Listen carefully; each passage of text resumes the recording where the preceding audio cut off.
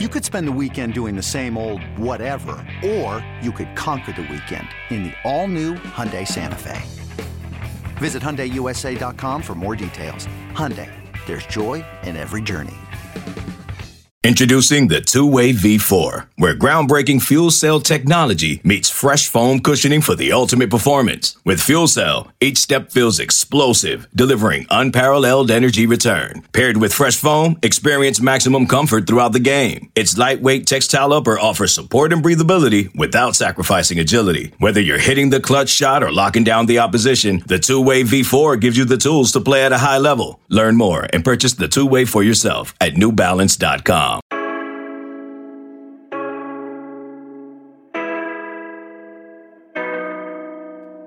Welcome back, everybody, to another episode of the Junkyard Dawgcast. I'm your host, Jordan Hill. We've got our preview edition Wednesday afternoon. Got Kyle Smedley from the Ball State Daily News getting ready for Saturday's game between the number 1 Georgia Bulldogs and the Ball State Cardinals. Will kick off at 12 p.m. Eastern Time on Saturday there in Sanford Stadium. Figured it would be good to have Kyle come on, talk a little bit about this year's Cardinals team, get a feel for what Georgia's going to see, and maybe make a few predictions along the way. So, Kyle, how is this Wednesday treating you as we get ready for Ball State getting ready to play another SEC opponent? Yeah, thanks for having me. It's been a good day so far. Just had a couple classes before this, and now we're sitting down for this interview before my next one. So it's a good day, and looking forward to seeing what the game is going to bring this weekend. Definitely, and that definitely sounds like the life of a student sports reporter, because I know there's a bunch of people who can attest to that, especially around the Georgia beat. We've always tried to get in and do a little bit of work between classes, which is always a good time. Kyle, I want to start just looking at Ball State from sort of a bigger picture going in to the 2023 season. They're coming off a 5-7 season. We're 5-4 at one point last season, lost their last 3 games. What were sort of the expectations for the Cardinals coming into this season, and maybe just sort of the energy around the program getting ready for this year? So I think that, you mentioned being 5-4 and then losing the last 3 games. There's no doubt that those around the program last year felt disappointed by how it ended. They had made a bowl game in 2 straight seasons. They were expecting to make another, and they didn't. And so as we got into training camp and media was kind of given access to the team, I remember being out there on the first day of training camp, and the atmosphere felt a little different, but in a good way. Obviously, they had a lot of turnover, especially on offense. A lot of new faces. Obviously, you had Carson Steele, who led the Mid-American Conference last year in rushing. He entered the transfer portal and is now at UCLA. So you got a new running back in Marquez Cooper, who transferred from another MAC school. He was second in the MAC last year in rushing. John Paddock, who was the quarterback last year, moved on. He's no longer with the team. And now you have a guy in Lane Hatcher who comes in, who transferred from Texas State. You have a true freshman in Caden Samanza coming in, and then Kyle Kelly, who's been here, all 3 competing for a quarterback spot. Lost a lot of wide receivers as well. You brought in Ty Robinson from Colorado, Ahmad Edwards from Jacksonville State, and just the wide receiver room as a whole looks completely new. The tight ends, you knew what you had there last year. 2 very accomplished tight ends, and Tanner Koziel and Brady Hunt. You knew what you had there, and then you knew what you had in the offensive line as well, because it's been said that Ball State might have the best offensive line in the Mid-American Conference. They had 2 guys who were on the All-MAC second team last year. They're back. They have a transfer from Sacred Heart, and the offensive line and the tight ends is what we knew. And then everything else was kind of unclear. Mike News said that Lane Hatcher was going to be the starter week 1. If you watch the game at Kentucky, he started the first half, and then Caden Samanza, a true freshman, came in and played the entire second half. And if I dare say it, he played a whole lot better than Lane Hatcher did. Samanza impressed against Kentucky and kind of showed what the atmosphere is around the program. Even still, there's just a hunger around the program right now. And I noticed that at the start of training camp. because they're not satisfied with how last season went. They kind of know that this season might be a defining one for the program because, again, you make a bowl game in 2020. I mean, not only make a bowl game, but win the MAC, and then 2021 you make a bowl game again. 22 you don't do that. So this is kind of a defining year for the program. Not off to a great start, but I do think there were some things to take away from the Kentucky game as well. So I wanted to start with those quarterbacks. You mentioned Lane Hatcher. He's a guy that's been around Arkansas State, Texas State. You mentioned he started against Kentucky. Caden Samanza comes in sporadically in that first half. Then he starts the second half. And we also saw Kyle Kelly, who kind of seemed like a change-it-up quarterback. I think he took a toss at one point. What did you make of how they use different quarterbacks, and what stood out to you about Samanza and what he did well? Yeah, it's an interesting situation because going into the season, I think like a month before the season started, New announced that Hatcher would be the starting quarterback week 1. He said that Hatcher earned it due to his experience playing in big games and his experience starting week 1 because Caden Samanza and Kyle Kelly had never started week 1 before. And so that's what it came down to.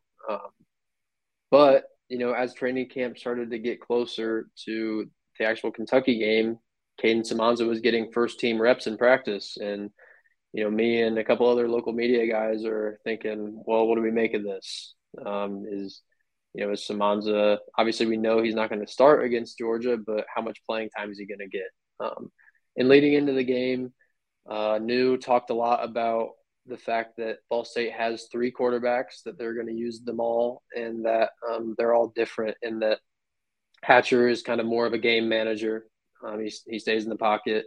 He had a rushing touchdown against Kentucky, but it was like a 1-yarder. He's mostly a game manager. You have Samanza, who really has great arm talent, can stretch the ball up and down the field, and New commented on how much he likes his accuracy. And then you have Kyle Kelly, which New has talked over and over again about how he calls Kyle Kelly a weapon. He said that when you have Kelly under center, not only are you gaining another runner, but you're gaining another blocker. And that's how they used Kelly in the game against Kentucky. We didn't know how much Kelly was going to be used. I would argue that from my perspective, he was used more than I thought. He was on the field a lot. He wasn't on the field taking QB1 snaps a lot, but he was often on the field with another quarterback, even going out playing receiver at times, playing running back at times. You said he took a toss, and he did. Oftentimes when he was under center and taking snaps, he would just immediately rush. So I think Kelly is kind of in a more wild card role. I know that New said that he hasn't decided who's going to start against Georgia this week. He doesn't know if it'll be Hatcher and Samanza. They are both getting first-team reps in practice, and I believe New said that people can expect to see all 3 on the field.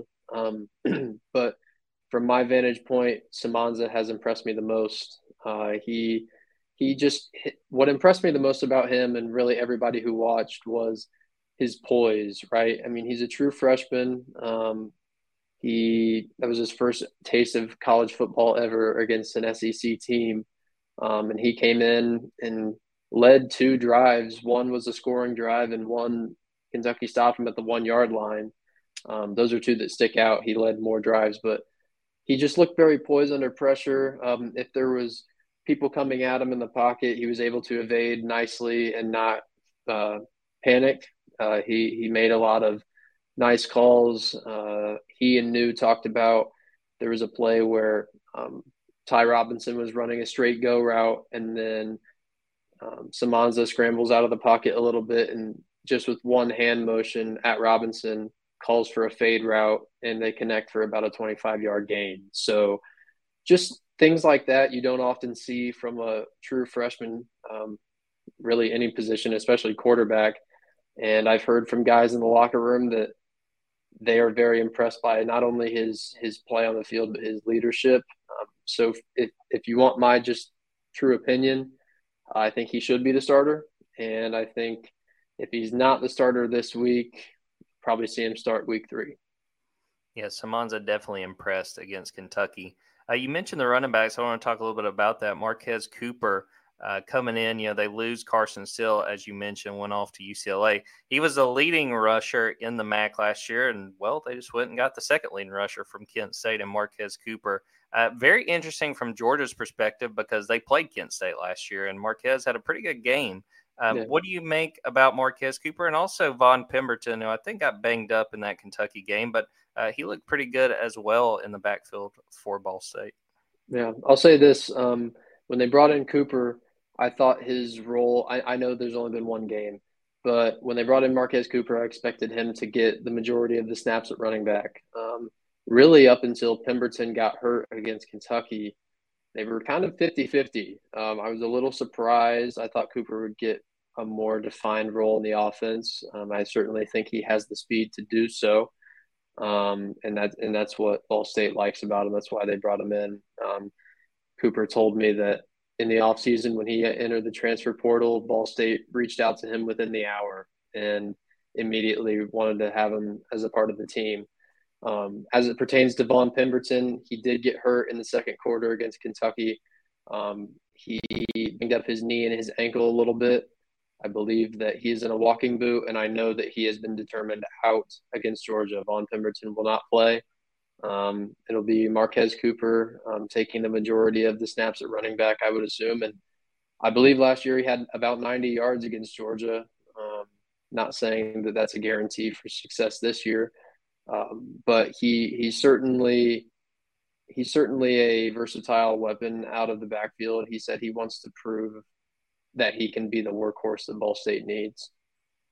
There was some talk this week on the Georgia side about Ball State's tight ends, got some big tight ends. Tell me a little bit about them and also the receivers and any guys among that receiving core that stand out to you. Yeah, as it pertains to the tight ends, like I said, they were kind of the anchors of the offense coming into this season. But the real, I mean, not to discount what Tanner Koziel does because he's a great tight end in his own respect, but the standout, if you will, is Brady Hunt. He is on the Mackey Award watch list for the best tight end in football. However, he sustained an injury towards the end of training camp, and he didn't play last week against Kentucky. He will not play this week against Georgia either. Brady Hunt has been determined out. He's out of his walking boot. He's not using that anymore, but he's just not up to speed in practice yet. But I think when Ball State can have both tight ends on the field, that's when their offense is going to be the most dangerous because they really act not only as great blockers, but great receivers too. Koziel's a tough kid. He got rocked in the second quarter against Kentucky. I think that clip's been making the rounds around social media. He fumbled the ball, but he got hit hard. It looked like helmet to helmet, and his helmet bounced off the turf. I thought for sure he'd be out for the game with a concussion, but he got tested for concussion protocol and was all good and came back, led the team in receptions, and I know he's a big target for no matter who's under center, whether it's Samanza or Hatcher. As it pertains to the wide receivers, like I said, it's a really new room. It's hard to figure out what to make of them. Going into the season, I thought the two guys that were going to be really the two biggest targets would be Ty Robinson from Colorado and Ahmad Edwards from Jacksonville State.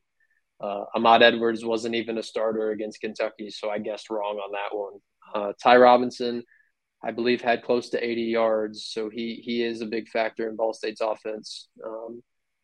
And he's a guy that said he wants to make the big plays down the field. He wants the deep balls to go up and go grab them and make those big plays. And he certainly is athletic and tall enough to do so.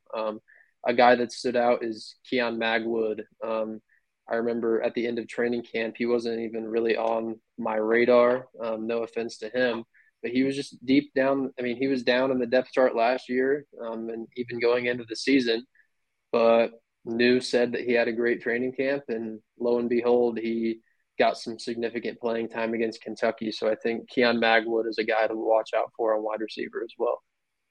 We'll take a quick break, come back, talk a little bit about the defense, talk about Ball State's Week 1 game against Kentucky, and then preview a little bit of Saturday's game against Georgia. This episode is brought to you by Progressive Insurance. Whether you love true crime or comedy, celebrity interviews or news, you call the shots on what's in your podcast queue. And guess what? Now you can call them on your auto insurance too with the Name Your Price tool from Progressive. It works just the way it sounds. You tell Progressive how much you want to pay for car insurance, and they'll show you coverage options that fit your budget. Get your quote today at Progressive.com to join the over 28 million drivers who trust Progressive. Progressive Casualty Insurance Company and Affiliates. Price and coverage match limited by state law.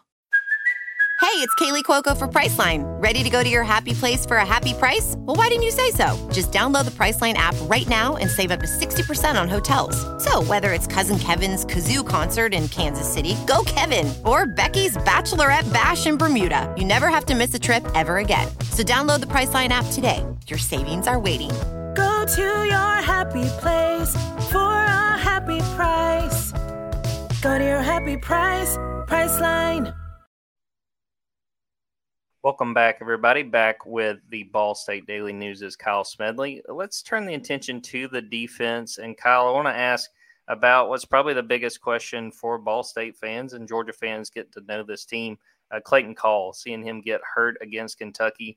Really a tough situation, especially when you consider last year. I could not believe this watching the telecast. He broke both hands in one game near the end of the season for Ball State. What is the latest on Clayton? And if he is not able to play going forward, just how detrimental is that loss for the Cardinals defense?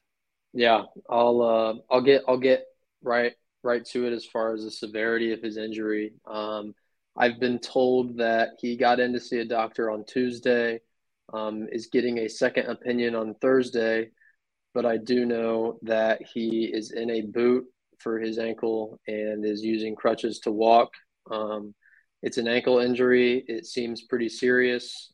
He is certainly not playing against Georgia and may not play the rest of the year. They don't know yet. With that being said, it's a huge loss for Ball State's defense, really because not only is he a great player, he often leads the team in tackles at the linebacker position, but he is not only the leader of the defense, but really the leader of the Cardinals. Caden Samanza called him the voice of the team.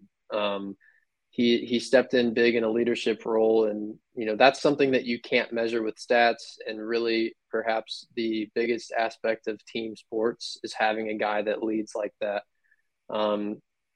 Head coach Mike New was in tears on the post-game press conference talking about what Clayton means to the team.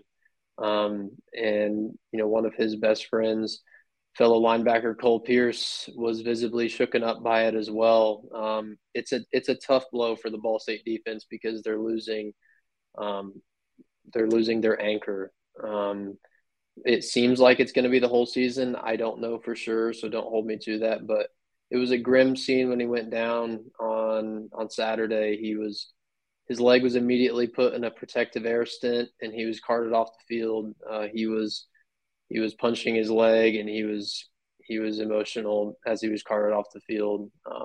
He won't play against Georgia, and we'll see what the rest of the season holds.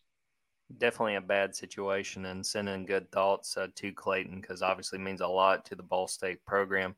When it comes to this defense, who sort of stands out to you? Who are some defenders you think could make some plays when we get in Sanford Stadium on Saturday? Yeah, outside linebacker / D end. He plays edge a lot. Sidney Houston really stands out to me on this Ball State defense. He makes plays. He gets pressure on the quarterback quite a bit. I think he can play in some coverage as well a little bit, but he mainly focuses on rushing the passer or the runner. He's very good at wrapping up. I believe he had a sack against Kentucky. I know he had multiple tackles for loss. He's a leader of the team, and I know he's close with Clayton, so he's going to want to step up. Cole Pierce in the linebacker core, he's going to take over the bulk of the tackling, if I had to guess, wrapping up passes down the field.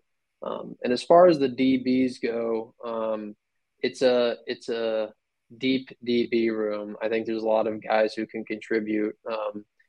Jordan Riley,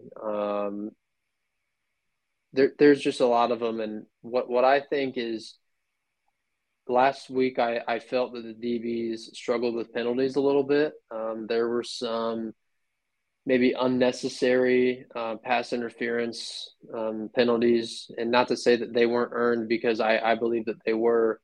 They were very costly. They often pass interfered in the end zone down the field when they shouldn't have, and I know that they're looking to clean up the flags on that end. So I think as far as it pertains to this game against Georgia, the DBs certainly have the speed. I think that they have some decent cover ability. They just need to clean it up when it comes to kind of being handsy.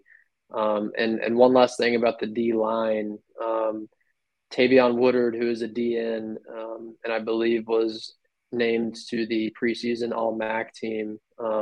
He missed week 1 with an injury. He will play against Georgia this weekend, so I know that he's back as well. Really, for me, to sum it all up, the defensive line looks impressive to me. It looks like they can get a lot of pressure and wrap up well. The DBs have talent and speed. They just may need to get a little better on the technical side of things. So you've hit on it a little bit, but when you look to that week 1 game against Kentucky, what do you feel like you learned about Ball State, or what in particular sort of stood out to you? Yeah, I think what I learned most about that game is just that, I mean, not to oversell being up just after one quarter, but they were winning after the first quarter. It was 7-3. And what I took away from all the offensive drives where they scored was the final score was 44-14, but I believe Ball State was in the red zone 4 times. That's pretty good against an SEC opponent coming from a MAC opponent. So really what I noticed is the versatility at quarterback, swapping guys in and out constantly. I don't know if it'll be this way for Georgia because it's the best of the best, but it seemed to have Kentucky on their heels a little bit, because it's hard to predict what the offense is going to throw at you when there's 3 different guys under center that could be in at any given time. It looked like Kentucky was on their heels, and that's really where Ball State thrived. I think at times, as much as that helped, I think it also was a hindrance at times because, for example, there was a great drive that Caden Simonza was leading the Cardinals on. He got down to like the 15-yard line in the red zone. And then New took him completely out of the game, put Kelly under center, and started rushing the ball a lot. And Ball State ended up not scoring at all, going for it on 4th down. I didn't understand the play calling. New said again that he liked running Kelly in that situation because you add another runner and another blocker. I think that they would have been better served to continue passing and having Kelly as perhaps a receiving option. That's what I have on offense. It's a very versatile and at times unpredictable offense. As far as on defense, they do need to clean up on penalties, and I don't think that the defense is as bad as the final score suggests. You look at a 44-14 final score, and you kind of immediately assume, it's not a very good defense. To my knowledge, the defense, there's 21 points out of those 44 that the defense did not surrender. There were 2 touchdowns scored by Kentucky off of a turnover, and there was a kickoff return touchdown. So there's 21 points that the defense didn't surrender. So if you really look at it, it was, 23-14 as far as what the defense is surrendering. They get pressure. Tyler Redpot's had an interception. He's a very good DB, perhaps the best out of that DB room. And the defense, to me, I think will come out hungry the rest of the year with the loss of Cole. I think they're going to want to put on for him, and I really think that his injury is going to have a big impact on the mentality of the Ball State defense. Yeah, I think, to reiterate a lot of what you said, I had a chance to rewatch the game this morning against Kentucky. Thought Ball State really handled itself well. There's a lot of energy around Kentucky with a new quarterback and their old offensive coordinator back, and thought they played really well. Mike New is an offensive guy. I thought that he was really creative the way he implemented several different things, the way they wanted to attack Kentucky. And to your point, I mean, it was 7-3, probably 11 or 10 minutes into the second quarter. And it really felt like that fumble, that scoop and score kind of gave Kentucky the life to sort of take that game over. But I thought really highly of Ball State just based on that game. Obviously, losing a guy like Cole on defense, they're going to have to figure out for the long run how they're going to handle that. But I was impressed. I thought they played really well. I think you're right that the score didn't really show how competitive they were and that they showed some really good things along the way. The test is definitely going to be a little bit harder on Saturday against Georgia. And I did want to ask you, Kyle, do you have any questions about Georgia or anything you're interested in seeing from Georgia as they get ready to play Ball State? I just think it's interesting. When I heard Mike New talk about Georgia and kind of what his outlook has been so far, he said that he can't find any weaknesses in them. And as a journalist myself, I tend to agree. It's a very deep team. There's a reason that they've won the national title 2 years in a row. And so for me, it's from your vantage point. I obviously don't expect you to speak ill of Georgia, but is there any areas they can improve on? Is there an area that Ball State might be able to chip away at? Looking at the first game, the biggest thing that stands out to me is I did not think their offensive line did a very good job in run blocking. They did a really good job pass protection. I do not believe they gave up a sack against UT Martin, but felt like they really couldn't get a push, which when you're playing an FCS team and you're the two-time, reigning national champ, I figure it should be a lot of open lanes, and there really wasn't. They broke a few runs to the outside, kind of going off the left tackle and made some plays there. But on the whole, I think they were a little disappointed in how they blocked in the run game. And then other than that, I mean, I think the biggest thing is just sort of being on the same page on defense. They played a lot of different guys on defense in week one, even early in that game, even when it was 7-0, 7-3. They were able to get different guys involved. So I think they want to make sure everybody's on the same page, make sure when they are subbing guys in and out, that they can handle that everybody sort of understands where they're supposed to be in their assignments. But sometimes trying to break down Georgia and point at certain things, especially early in the year when you're starting before conference play, it's usually easier said than done. But if we got Kirby Smart on here, I promise you we could tell him what Mike New said, and he would probably poke a few holes in what Coach New had to say. Yeah, I know that New, I believe he said he hasn't met Coach Smart and is looking forward to meeting him and has a lot of respect for the program. So when you look to Saturday's game, what do you think is key for Ball State? I don't know if either one of us expects an upset, but Ball State can hang around and give Georgia some trouble over the course of 4 quarters. What do you feel like has to go right for Ball State to come out of this game and say, you know what, we did a really good job given who we were playing, and we were playing in their home? Right. Like you said, I can't sit here and say that I expect Ball State to win this game. That said, I think you can expect a team that comes out very competitive. They're going to have a lot of energy, especially out of the gate, because they are playing the number 1 team in the country. It's an opportunity that Ball State has never had. They've never played the number 1 team in the country. They never played Georgia. And so I just think that they're going to come out with a lot of fire that could be used as an advantage or a disadvantage, depending on how you look at it. Ball State needs to be creative in their offense, but not too creative, if that makes any sense. Like I said, I think that at times they used the mix of 3 quarterbacks very well, but I think at other times you could have just stuck with one and had better success. From the defense, they're looking to clean up flags, as I've mentioned. And so if they're able to do that, I think that the passing defense could be a little better than it was last week.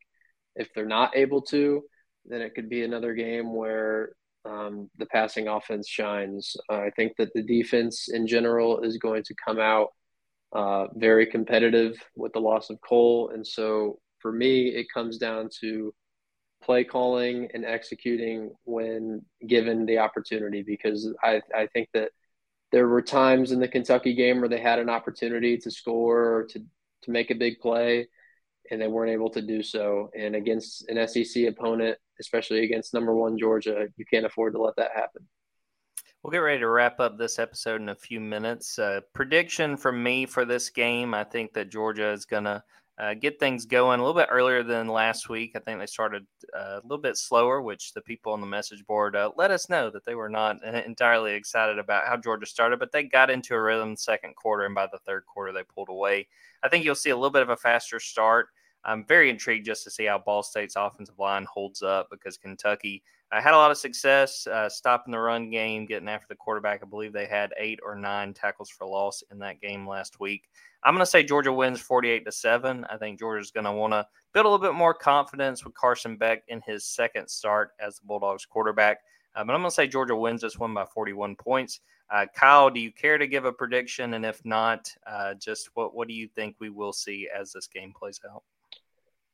I don't have a score prediction, but like you said, I think that I think both teams, with Georgia looking to get started earlier and Ball State looking to make a statement, are going to be coming out with a lot of energy out of the gate. It's going to depend on who can continue that momentum, and I would be surprised if it's not Georgia.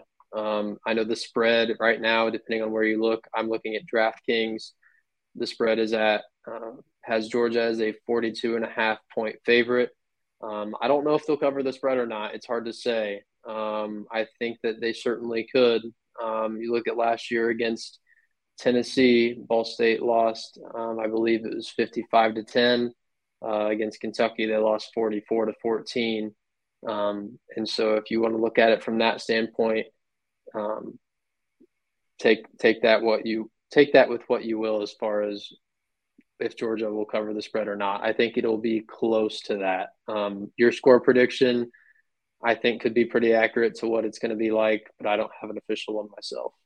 Yeah, based on that spread, I have Ball State just barely covering, and usually they know where to sit those numbers. There's no doubt about it. Kyle, thank you so much for popping on. I think you did an excellent job. Before we get out of here, let everybody know where they can follow you on social media, what you guys are up to at the Ball State Daily News. And if you have any stories you guys are working on, be sure to go ahead and shout them out. Yeah.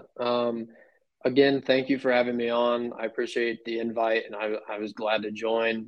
You can follow me on Twitter, or X as it's now known, at Kyle Smedley _. That's where you can add me there. And as far as what we're doing at the Ball State Daily News, we're covering all things Ball State sports, not just football. I'm the football beat reporter, but I'm also the sports editor. We have a plethora of sports here, and we're trying to cover them all. Right now for this print, we're putting out our print paper tomorrow, I guess it is, and we're just doing a deep dive on all things Ball State versus Georgia. We're talking about the health and recovery aspect of it. I mean, is it more physical playing an SEC team as compared to the MAC? We're looking at a kid in Makari Siblis who plays for Ball State on the defensive line and is from Georgia. I know this game means a lot to him. And we're talking about, are these games worth it for Ball State? Because the fact of the matter is they're getting paid over $1.5 million for this one game when it's essentially a guaranteed loss. So we're talking about what the players actually get out of these games as well. And we're going to do a lot of coverage on deeper than the game aspects of football, not just reporting the scores, but telling stories as far as the people who are playing on the field, and really trying to give the readers an inside look at the team. I think those are some great story ideas. I'm going to be sure and read them, and I hope everyone listening does as well, because I think that's really great stuff. Again, Kyle, absolutely. Again, Kyle, thanks so much for popping on. I want to say thanks to everyone who watched this live, everyone who is listening to that after the fact. We're going to get out of here, and I'm sure both of us are going to get back to work. Busy game week, but excited for Saturday to get here and for this game to get underway. So we're out of here on that. Until next time, take care, everybody.